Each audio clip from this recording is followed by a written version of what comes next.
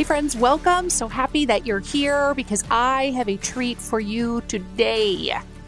I'm speaking with author Alex Prud'homme about his new book, Dinner with the President. And let me tell you, I loved every single page of this book, which is about White House food. First of all, people love to talk about food. People love presidential history. They love White House history. And the subtitle of this book is Food, Politics, and a History of Breaking Bread at the White House. And I think this conversation is going to be fascinating. So let's dive in. I'm Sharon McMahon, and here's where it gets interesting.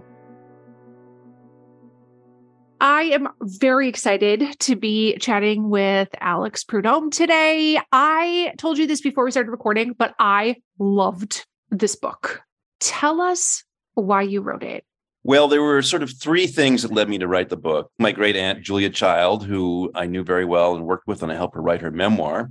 And we used to sit around the dinner table talking about history and politics. When I was working with Julia on her memoir, My Life in France, I discovered that she had spent quite a bit of time at the White House. I knew she had been there, but I didn't know quite how much.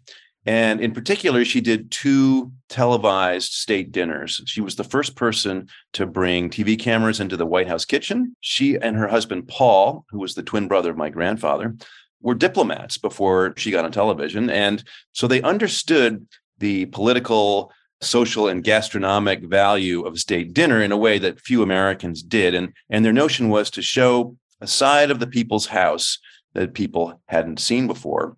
And so in researching that, I got really interested in the phenomenon of the state dinner and also the fact that there's something food-wise going on at the White House virtually every day, which I'd never stopped to think about. And then in 2016, I gave a talk at the White House for mid-level staff about fresh water, which I think will be the defining resource of this century. I wrote a book about it called The Ripple Effect, and I was invited to talk to them.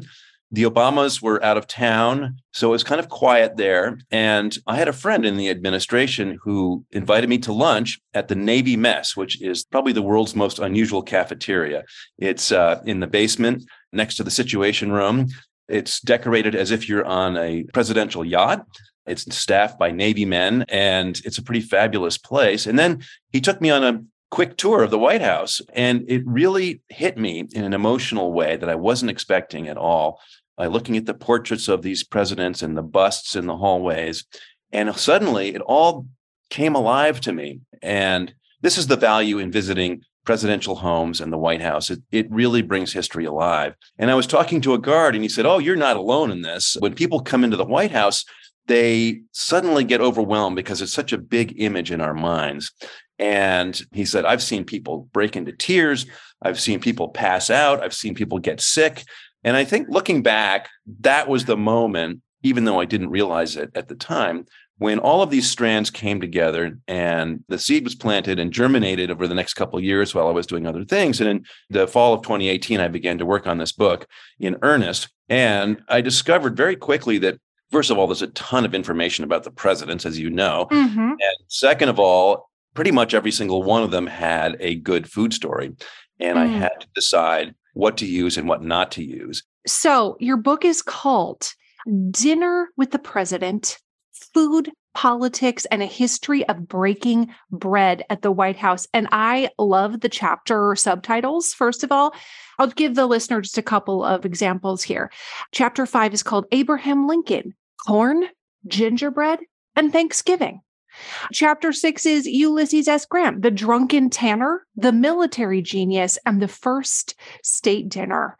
And I chuckled at chapter 13, Lyndon B. Johnson, how barbecue led to diplomacy and chili led to civil rights. I want to get it says it all, right? Yeah, basically, yes. I want to get into some of the individual presidents, but I also wanted to highlight this specific paragraph, which I felt like really gives the reader sort of an on-ramp to what this book is going to be about. I love this. It says presidential meals often had personal meaning and sometimes contained coded political messages. It's so interesting. James Garfield and Dwight Eisenhower liked bowls of squirrel soup. William Howard Taft had a taste for possum. Zachary Taylor died after eating cherries and drinking cold milk. Woodrow Wilson had chronic indigestion and consumed dubious elixirs, yet he and Herbert Hoover saved millions of lives with innovative food policies. The gourmand Theodore Roosevelt and his gourmet cousin Franklin D. Roosevelt led the nation over bison steaks and terrapin soups. JFK liked clam chowder. LBJ favored chili. Richard Nixon ate cottage cheese almost every day. And George W. Bush liked ballpark hot dogs. The president's food choices reflected the state of the nation. And I love how you say that presidential menus are like tree rings. Their ingredients and recipes and techniques are mini histories of how the country has evolved over time. And I just loved that characterization of it, because today, if you were like, can I interest you in a bowl of squirrel soup? Most people would be like, I'm going to pass. Yeah. I'm going to pass. Okay, first of all, I know people are now going to have their curiosity piqued about the squirrel soup. Why? Why with the squirrel soup? Well, because a lot of these presidents, first of all, they were either farmers or they grew up on the frontier, people like Abe Lincoln, and that's what one ate. I mean, that's what was around. It was what they grew up with. And we all have favorite foods from our childhood. And to some people, squirrel stew was a comfort food. Dwight Eisenhower was probably the last president who actively ate squirrel stew. And he was brought up in, Abilene, where he was taught to hunt and fish and cook by an illiterate woodsman. And he would go on these days-long camping trips with his buddies, and they would eat what they shot and fished for. And, he loved that stuff. And he was arguably, I think, the best presidential cook. He loved to cook. And Mamie, his wife, did not like to cook, but he took care of the family. As a general, he took care of his troops and always made sure that they were well fed. And in fact, that gave them an edge during the D-Day invasion. As president of Columbia University, he publicized his mother's 2-day vegetable soup, which is this fabulous creation that I've made. And it fills the house with these amazing aromas. And then at the White House, he was up on the roof grilling steaks or out back doing corn on the cob. And when they were on road trips, he would grill trout or fry it up in bacon grease. And so squirrel stew is not something that we eat so much anymore, except in parts of the South. The same goes for terrapin stew, roasted possum, or, these are dishes that were considered the height of sophistication at one point, and they're now out of vogue. But we're eating things like jelly beans and kale and McBurgers. What I love about these White House menus is they show you the evolution of American cookery. They reflect the president's sort of inner being to a degree. Someone like Richard Nixon would eat a little ball of cottage cheese every single day for lunch, which is just odd. But that it also reflected the state of the nation and what we were all eating then. And so it is sort of like these tree rings. You see eras where certain things are popular and then they fall out of favor. And it's a kind of a micro history of the country. Mm-hmm. Yeah. And you can see how, like cottage cheese became like a popular diet food in the 70s, and like Weight Watchers. Yes. From California. And in fact, Gerald Ford also ate cottage cheese because he was trying to lose weight. Ryan Reynolds here from Mint Mobile. With the price of just about everything going up during inflation, we thought we'd bring our prices down. So to help us, we brought in a reverse auctioneer, which is apparently a thing. Mint Mobile Unlimited Premium Wireless. How to get 30, 30, bit to get 30, bit to get 20, 20, 20, bit to get 20, 20, bit to get 15, 15, 15, 15, just $15 a month? Sold! Give it a try at mintmobile.com/switch. $45 up front for 3 months plus taxes and fees. Promo rate for new customers for limited time. Unlimited more than 40 gigabytes per month. Slows full terms at mintmobile.com. Cool fact, a crocodile can't stick out its tongue. Also, you can get health insurance for a month or just under a year in some states. United Healthcare short-term insurance plans, underwritten by Golden Rule Insurance Company, offer flexible, budget-friendly coverage for you. Learn more at uh1.com. Hey, it's Paige DeSorbo from Giggly Squad. High quality fashion without the price tag. Say hello to Quince. I'm snagging high-end essentials like cozy cashmere sweaters, sleek leather jackets, fine jewelry, and so much more. With Quince being 50 to 80% less than similar brands. And they partner with factories that prioritize safe, ethical, and responsible manufacturing. I love that. Luxury quality within reach. Go to quince.com/style to get free shipping and 365-day returns on your next order. Quince.com/style.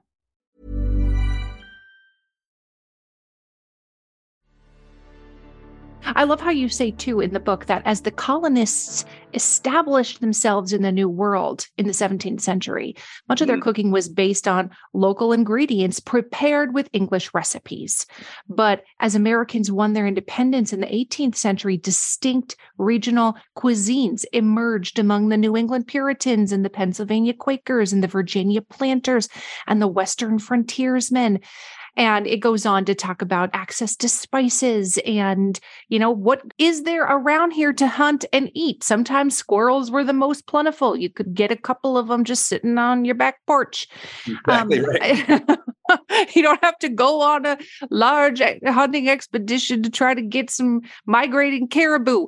So you begin in the book with George Washington, the first kitchen. What was food like in the Washington administration? Well, it was actually quite good once he was president, but during the Revolution, it was pretty meager. And I actually opened the Washington chapter with Washington and his troops hunkered down at Valley Forge in the winter of 1777. Valley Forge is this beautiful kind of large plateau due west of Philadelphia. The British were hunkered down in Philadelphia, partying over the winter, kind of saving their energy for a spring offensive. Washington and his troops were freezing. It was snowy and cold. Many of his troops didn't have footwear. They were sort of in bare feet in the snow and very threadbare clothing. They were living in these tents. It was pretty brutal. And it was a perfect location except for one thing, which is there wasn't much food. They foraged everything they could, but it was in the middle of winter, so there wasn't a lot around. Mm-hmm. But then Washington made a curious discovery, which was, in fact, there was plenty of food. It's just that the shopkeepers and farmers were hiding it because the British paid better for it. And so Washington made an example of a few of them. He flogged them in public, and pretty soon the word got out. And suddenly there was plenty of food in his larder, and it really helped his troops. Then spring came along. There was a big shad run. They feasted on the shad, gained their strength, and eventually won the war. And it was a very important turning point. Once Washington was president, he had a slave chef named Hercules. He should have had his own TV show. He was a very precise cook, very demanding. Everything had to be clean. It had to be cooked correctly. It had to be served on time. It had to look good. It had to taste good. He was cooking over an open fire, which is very difficult. You need to be skilled for that. He was so valued by the Washingtons because he really held their White House on his shoulders that he was allowed to sell the leftovers, and he used the money to buy fine clothing. And he used to walk through the streets of Philadelphia, which is where the temporary capital was, with a top hat and a cane with a gold handle. And he was kind of a dandy, and he liked to present himself. But he didn't much like being a slave. Imagine that. He escaped the night of Washington's 65th birthday, right towards the end of his second term, and disappeared, and they never found him. So the food in Washington's day, once he became president, was really quite good. And food played an important role in defining our national character. We had this kind of fusion cooking where it was indigenous ingredients like corn and turkey and venison combined with these British recipes, French technique, and the herbs and spices that the slaves had brought from Africa, plus their own inspiration. And so this produced this wonderful early American cookery. And it was considered Virginia cuisine originally, which really meant Thomas Jefferson's cuisine, but it informed what we now think of as American cuisine. And so, even from the very earliest days, before we were a nation, our cookery was in process. And the historian Catherine Algor has this quote where she says, the entire revolutionary enterprise was basically planned over meals around people's tables. And I think that's true. This sort of seemingly simple situation that when you lift the lid and look at it carefully, it becomes more complicated and interesting. I love that. And you're absolutely right. Like you can even see that in the musical Hamilton, where, the idea that the room where it happens, where they're trying to sort out where will the nation's capital be. And Aaron Burr is, of course, was secretly very resentful that he's not invited to be in the room where it happens. But one of the lines in the song is about like, I'll plan the menu. How did food then differ between, say, Thomas Jefferson and George Washington, who had these large plantations where they grew lots of vegetables and they enslaved people to do all of this cultivation and cooking? And they had, especially with Thomas Jefferson, had spent considerable time in Europe and had trained chefs, some of whom he enslaved, cooking for him. How did that differ with presidents like John Adams, a frugal New Englander? This is one of the things about food is it's quite revealing of people's interior lives in their circumstances. So George Washington and Thomas Jefferson were both slaveholders, and they had these plantations, which were these bountiful gardens. Jefferson in particular, and if anybody goes to visit Monticello today, you'll see them. They're like a combination of a laboratory and a kind of a school where you can learn about all these remarkable vegetables that he brought from around the world, and a few fruits too. He was a real foodie, ahead of his time. Jefferson had what we now call a vegetable forward menu, meaning you have a lot of veggies and a little bit of protein. But that was very unusual for their day. And usually at that point, people were carnivorous and they ate large amounts of meat and just a little bit of vegetables. The difference with Adams was he was this frugal Yankee New Englander who liked codfish cakes and very simple meals. He didn't have a lot of money. And so when he moved into the White House, he and Abigail Adams were the first couple to live at the White House, which was still under construction when they moved in and was kind of a wreck. And yet Washington, which was still kind of a dusty backwater town at that point, there was a social scene, and they were under pressure to host the first White House dinner at the People's House, so-called. The problem was that they didn't like to socialize that much. They were kind of academic. They were very thoughtful people, but they liked to stay at home and sit in front of the fire and read or talk amongst themselves. This is something I've noticed in presidential history, is that sometimes these presidents are destined for things that they are ill-suited for. And this is one case where the Adamses were not well-suited to be the first hosts, and yet destiny thrust this job upon them. At first, they resisted. Abigail said she was waiting for some more of her china to come down from Massachusetts. But eventually, they did give in. And on New Year's Day, they hosted their first and only reception at the White House for the public. And it wasn't even a full dinner. It was sort of sweets and things to drink. I loved the chapter on Abraham Lincoln because we think of him as this sort of austere character. Some of it is based on his appearance, right? Like he's this tall, skinny man with sunken cheekbones. We know that he's kind of depressed and undergoes this series of tragedies while he's, in his early life and also while he's president, and he has the weight of the Civil War on him. But the description of the second inaugural ball of the Lincolns, where 4,000 revelers arrive in the reception room, and the list of food that was served. Today, if a president had a list this long, we'd be like, come on. You talk about how there was a 250-foot-long table heaped with exquisitely prepared food, from oyster stew to courses of beef, veal, poultry, game, pâtés, smoked meats, salads, cakes, tarts, jellies, ice cream, fruit ices, desserts, and coffees and chocolate. Just the list of pastries is an entire paragraph long. I know. It's hilarious. I actually include that menu in the book. You can see it for yourselves. Yeah. It's really quite stunning. Yeah. Yes. I was like, my mouth kind of hung open, like ornamental pyramids of nougat and orange and caramel with coconuts. And I mean, the list is not at all what you would peg on Abraham Lincoln's second inauguration. The Civil War is happening, all of this tragedy. You would not necessarily think, like, let's have the biggest feast with the fanciest dessert table of seemingly all time. Well, remember the context. This is the second inauguration, and the Civil War is almost over.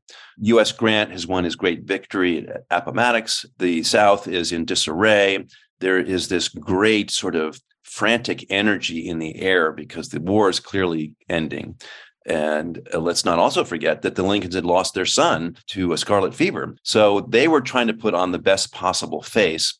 And Mary Todd Lincoln had social aspirations. And so there was a lot going on at that meal. She wanted to show that she could really entertain at the highest style and that everything was normal, everything was under control.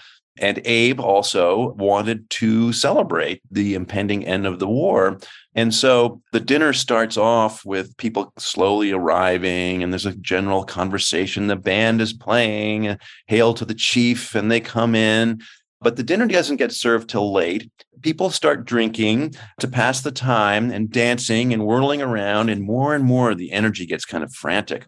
Finally, the doors are open to the dining room, and the crowd surges in, and they attack this table full of beautiful food, and they go kind of crazy. There's food on the floor. They're ripping down the curtains. They're smushing stuff into each other's faces. The Lincolns are there, and they're kind of observing. And one of the Secret Service agents is saying it was just sort of sad. It was, you could see Lincoln's face watching this mayhem and wondering what was going on. But they stuck it out for a bit. A lot of people stayed the whole night and left at dawn, trashing the White House as they left. And in retrospect, he was assassinated not too long after that. In retrospect, that Secret Service agent said it was almost as if the crowd had a premonition of his death, that they sensed that there was a sea change afoot, and they were going to get a piece of the White House while they could. And it's just a remarkable moment. I mean, almost like a movie or something. Totally. And the idea that today we would let thousands of people in to eat at the White House and they rip down the curtains and trash the White House. It's absurd by today's standards when we think of a state dinner, which is, like a red carpet kind of moment and a million TV cameras and lots of protocol. And it is so interesting for me to think about the guests of the Lincolns trashing the White House and stealing things from the White House. We hear from a lot of interesting people on this podcast, and I know that I am always hungry for more. And what if you could learn from the world's best all in one place? Guess what? You can. With Masterclass, you can learn from the best to become your best. Masterclass is the only streaming platform where you can learn and grow with over 200 of the world's best instructors. For just $10 a month, an annual membership with Masterclass gets you unlimited access to every instructor. And you can access Masterclass on your phone, your computer, your smart TV, even in audio modes. You can listen to it like a podcast. I know that when I watch Doris Kearns Goodwin, that first of all, I'm going to be getting fantastic information, that the production level is going to be incredible, and then I'm going to walk away feeling smarter and more informed than I was before. Right now, our listeners get an additional 15% off any annual membership at masterclass.com/Sharon. That's 15% off at masterclass.com/Sharon. masterclass.com/Sharon. We have all had embarrassing moments where something didn't smell quite right. And if you have any children or people in your lives who have stinky toes, stinky feet, and those stinky shoes pile up by the door of your house, and then when people come over, they're like, your house smells weird. There's a solution for that, and it is not necessarily spraying down your house with disinfectant. It is taking care of the smell at the source by using Lumi on places like the people in your house's stinky feet. It is a whole body deodorant. It is safe to use anywhere on your body. It was created by a doctor who saw firsthand how stinky feet and other body parts are often misdiagnosed as problems, when in reality, you could just use a product like Lumi and it would take care of the issue. It has been clinically proven to block odor all day and control odor for up to 72 hours.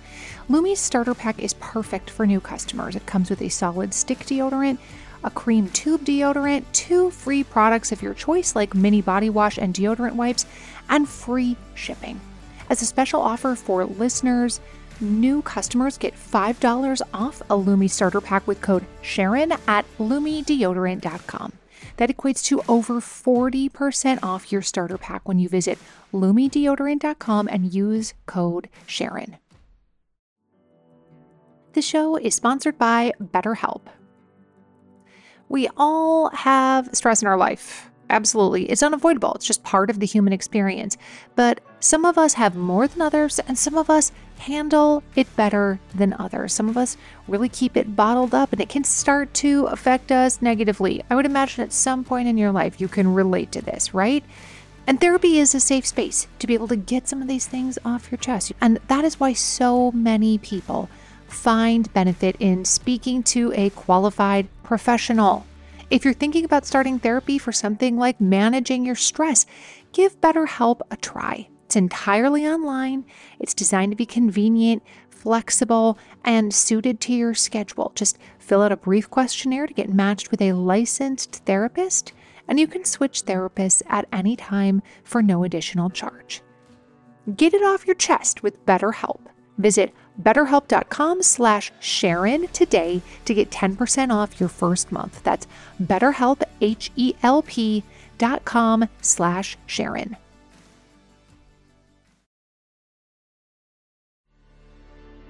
I love the chapter title in Chapter 8, From Wilson to Coolidge and Hoover. Heartburn, hard cheese, and a hail of rotten tomatoes. How did food in the White House change in the early part of the 20th century?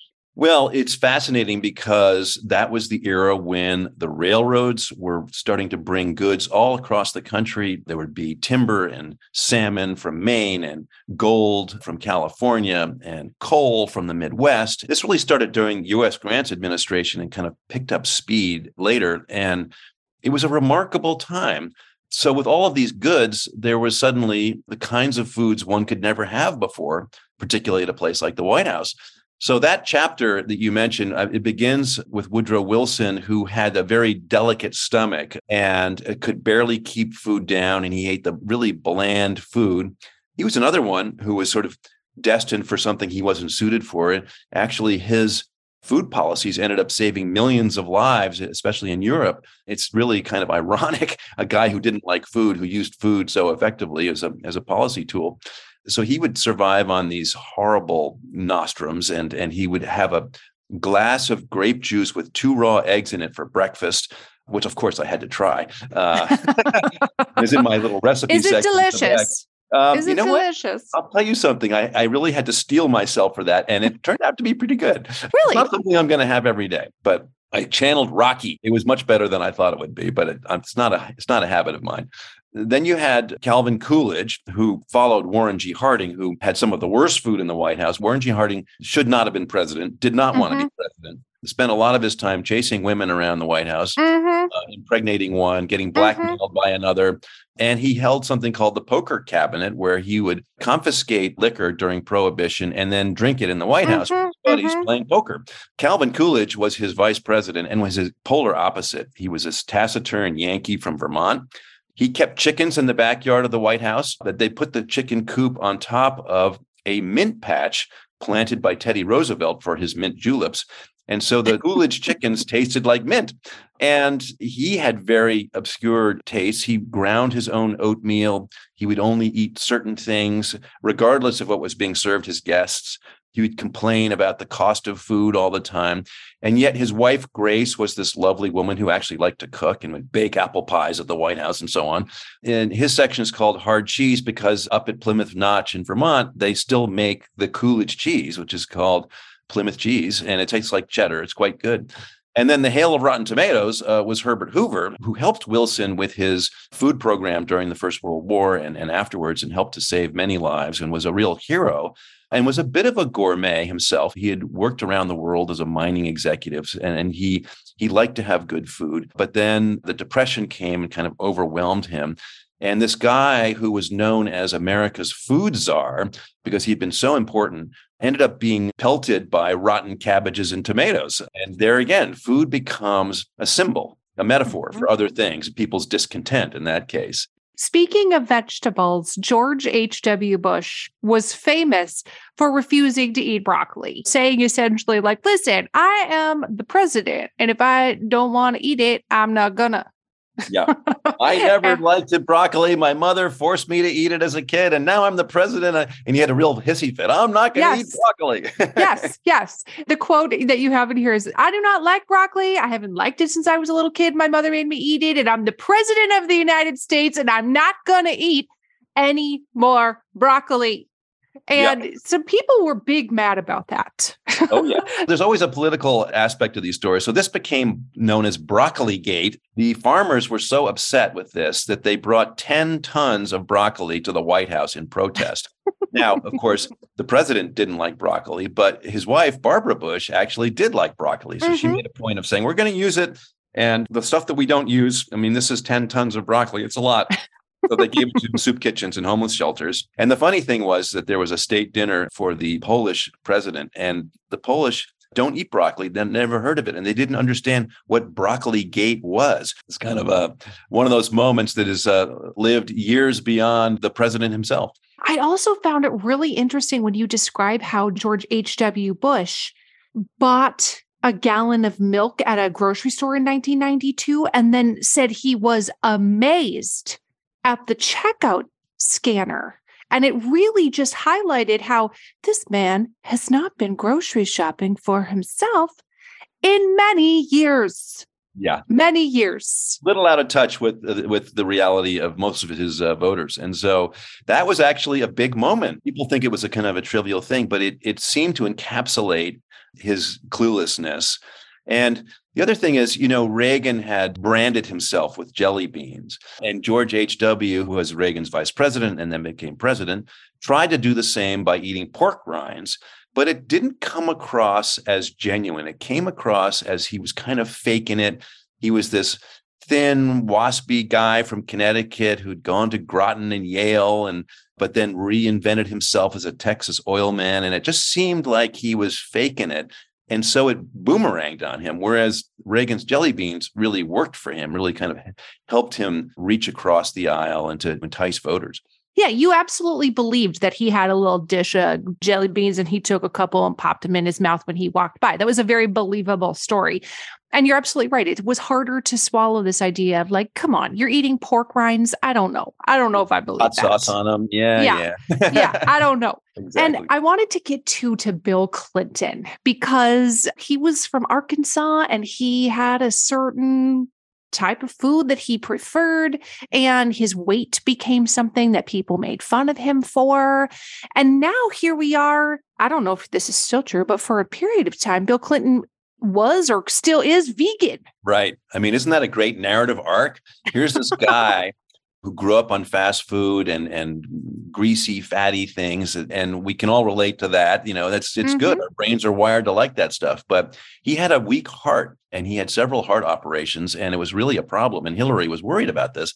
And so she hired a new White House chef, a guy named Walter Scheib, who specialized in clean food, fusion cooking using Asian and Latin American ingredients, very inventive cook. And Hillary's mission was to save her husband, essentially. And she brought in people like Dr. Dean Ornish as a cardiologist who helped a lot of celebrities. And he gave Clinton some very specific advice on how to change his menu. And he said, look, your genes are not your destiny. You can actually change your diet and change your physical health. And so they slowly but surely started doing this. By the time he had ended his second term, he was a vegetarian. His health had improved. And then he ultimately became a vegan. What I've heard is that he's slipped a little bit on that. He's not a strict vegan any longer, but he does eat a vegetable forward menu, and the proteins are very lean. You can see in the photographs, he's lost a lot of weight. Yes. Healthier. And he's the only president that I know of who was a vegetarian/vegan. And I wouldn't be surprised, though, if in the future, as the nation's diet becomes more vegetable oriented, slowly, that we end up having a full-on vegetarian president. Listen, I know if you pick up any kind of beauty magazine or you follow an influencer, there's like a new skincare product every single day of the week, and it can be really difficult to know which ones to even try, like which one is worth your money. And if you're tired of cycling through ineffective skincare trends and overcomplicated routines, you might be excited to know that one of today's sponsors is OneSkin. Their products make it easy to keep your skin healthy. No complicated routines, just simple, scientifically validated solutions. The secret is OneSkin's proprietary OS1 peptide. It's the first ingredient proven to switch off the aging cells that cause lines, wrinkles, and thinning skin. I especially like the eye cream. It's not too thick where you feel like it's going to clog all your pores, but it goes on really, really nicely under makeup. For a limited time, you'll get an exclusive 15% off your first OneSkin purchase using the code Sharon when you check out at oneskin.co. That's oneskin.co. Try OneSkin and enjoy younger, healthier skin without all the extra steps. That's oneskin.co, code Sharon.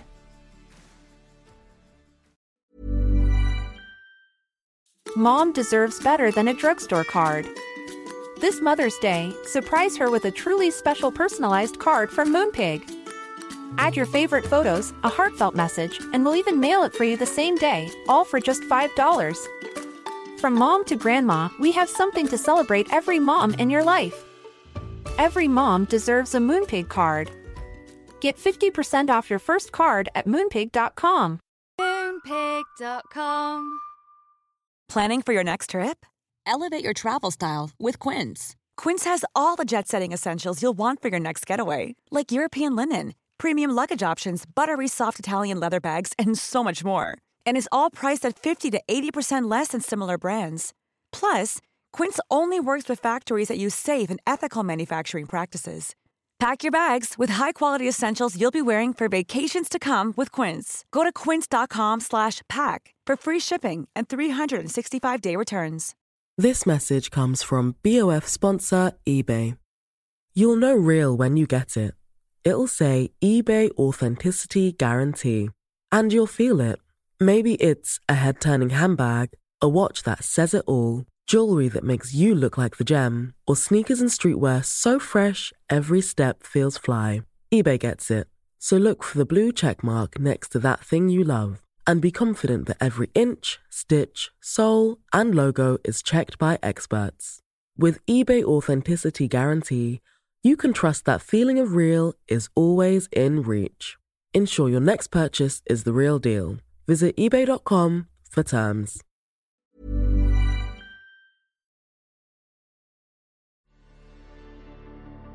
I also thought the Obamas had a unique take on White House food. I would love to hear more about the Obamas' view on White House cooking. And of course, Michelle Obama was very famous for encouraging people to exercise.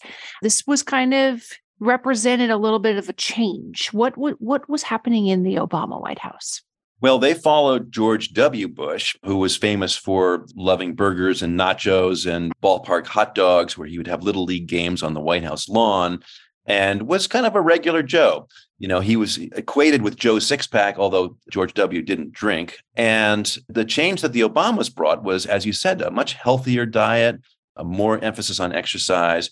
Barack Obama was raised in Hawaii, but also in Indonesia, and he had a very global palate. And you saw this when he did this famous television special with Anthony Bourdain in Hanoi, where they ate spicy bun cha noodles in a little shop on the street. And it was a great moment. It went viral around the world. It was one of the things that defined his presidency. And he was very comfortable using chopsticks and eating spicy noodles. I mean, I remember when he and Michelle would go on date nights and they would hit all the hot restaurants and he knew what to order. And I was totally jealous. And of course, she had her garden, which was a really interesting moment because it was considered almost a radical act to dig up a plot in the beautifully manicured highly fertilized White House lawn and plant vegetables that were being eaten by people. It was sort of seemed crazy to some. And yet, in fact, it was a real throwback because many of the early presidents had vegetable gardens in their backyard because that's how they got their veggies. But she also understood that it was a political tool. It was a way of getting people to pay attention to their weight and their health. We were facing and still are an obesity epidemic, which leads to diabetes and all sorts of horrible diseases. And this came from a place of concern in her as a mother, seeing her daughters gaining weight, not exercising much. And she had this kind of primal reaction to try to help her daughters. And one of the things they did is they hired a guy named Sam Cass as a personal chef, and he specialized in healthy food. He joined them at the White House and as their private cook up in the private quarters. And then he took on a policy role, and he actually helped to spearhead the garden effort along with Alice Waters and, really educate the public about eating more vegetables and less junk food. If you could have the cuisine of one administration's White House, you could go back in time and I'm going to have a dinner with so-and-so and I want to eat what they were eating. Which one would you choose? Oh, that's such a tough question because there's so many really good ones. There's some bad ones too. You had U.S. Grant had this wonderful chef named Valentino Mela, who was a Sicilian, who was known as the professor because he was such a precise cook and he knew so much. And he cooked for the very first state dinner for a foreign dignitary. Then you had, of course, Thomas Jefferson. It's kind of all starts with Jefferson. And I'm tempted to say Jefferson, but actually, I would have loved to have eaten at the Kennedy White House. Jackie Kennedy was a Francophile. She very intentionally modeled her White House on the court of Louis XIV, the Sun King, who used food as a political and diplomatic tool, as a way to keep his friends close and his enemies closer. And she understood that and emulated it. And so she hired René Verdun, who's a wonderful French chef, who kind of revolutionized the cuisine of the White House. And she also used entertaining as a way of sort of soft power diplomacy. When you bring a bunch of Nobel laureates to the White House, or you bring André Malraux, who was the French cultural minister, and at that dinner you arrange to have the Mona Lisa loaned to the United States. I mean, these things are culturally phenomenal moments. Had never been done before. And it totally enhanced her husband's agenda politically. It redefined the role of First Lady. And it was just kind of a magical scene. And I opened the Kennedy chapter with this wonderful description by Leonard Bernstein of being invited to a state dinner and then subsequently going to a private dinner with the Kennedys upstairs in the private quarters. And it's almost like he was transported to another dimension. It was just such a magical thing. And then, of course, it all came crashing down when Kennedy was assassinated. It was a very special time at a particular hinge moment in history from the 50s to the 60s, sort of the black and white 50s when Eisenhower was in the White House to the Technicolor 60s when the Kennedys were this young, beautiful couple, kind of this golden, almost aristocracy. And it would have just been a very fascinating thing to experience. Yeah, Jackie didn't phone it in. No. Jackie didn't phone anything in. Everything was done to the utmost, to the best of her ability. In addition, it had to look good. It had to have significance. I can totally understand why you would choose her or choose that administration. We could keep talking about literally the entire book because the whole thing is absolutely fascinating. I read very widely in history and I absolutely enjoyed every single page of this book. So thank you so much for your work. Maren. It's so nice. And thank you for being here today. I think people are absolutely going to love reading this. Well, I really hope so. And I would say to you what Julia always said, bon appetit. We could have talked for so much longer. There is so much more to talk about. You're going to have to read Dinner with the President, Food, Politics, and a History of Breaking Bread at the White House. You can also visit Alex Prud'homme's website. He is going on tour. You might have a chance to meet him or go to one of his live events. I can't tell you how much I really, really enjoyed this book. Thanks for being here today. This show is researched and hosted by me, Sharon McMahon. Our executive producer is Heather Jackson. Our audio producer is Jenny Snyder. And if you enjoyed this episode, would you consider leaving us a rating or a review on your favorite podcast platform? That helps us so much.